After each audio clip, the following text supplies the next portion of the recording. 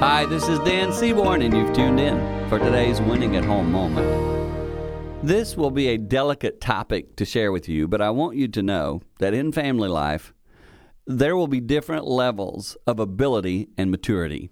I'm accepting this and understanding this over time. I always thought, I have 4 kids, they'll all be the same. They're not. Each one of them are different. They do things different. Their leadership style is different. The way they grow is different. The way you talk to them is different. This takes a lot of effort, and it takes a lot of involvement and understanding on the part of the parent. And I just invite you as a parent, take time to invest in that.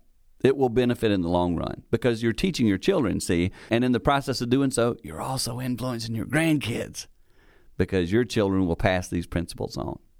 That's what makes a family life healthy. Maturity happens. It's passed on to the next generations. Do that. You'll win at home.